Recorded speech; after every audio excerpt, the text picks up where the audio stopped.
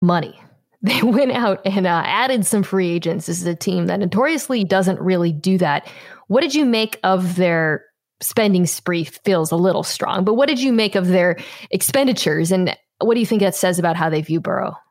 Yeah, the Bengals, they went out and they signed former Houston defensive tackle DJ Reader. They signed former Minnesota cornerback Trey Waynes. I think ultimately, when you total up all of their deals, you're looking at least $145 million, and that's a very conservative amount. And that's the kind of money that historically hasn't been spent here in Cincinnati. They're the type of franchise that is really hesitant to take that kind of risk. But, I think it's fascinating when you look at the backdrop of what happened after the season ended, when there was a lot of comments of, does this franchise actually want to win championships? And you had Joe Burrow say, you want to go number one, but you also want to go to a great organization that's committed to winning Super Bowls. And if you want to win Super Bowls, you have to also spend like it and build your team like it as well. And so for Cincinnati to go out and attack some key positions and say, we're going to go out and spend a lot of money and try to overhaul this roster, I think they were not only just trying to prove it to those naysayers, but maybe also even Burrow to say, listen, we are a place that wants to go win a Super Bowl. We do want to compete.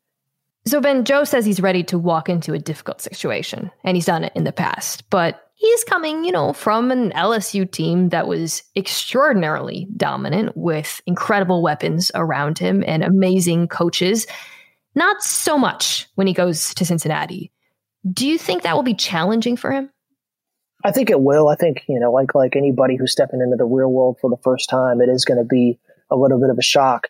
But, to Joe's credit, I think one of the things that's going to help him out is his confidence is probably one of the best you're going to see out of a quarterback. He was confident in himself enough to say, you know what, I'm going to go transfer. I'm going to leave my comfort zone and go to LSU and prove myself there. And I think the Bengals have been cognizant of that as well.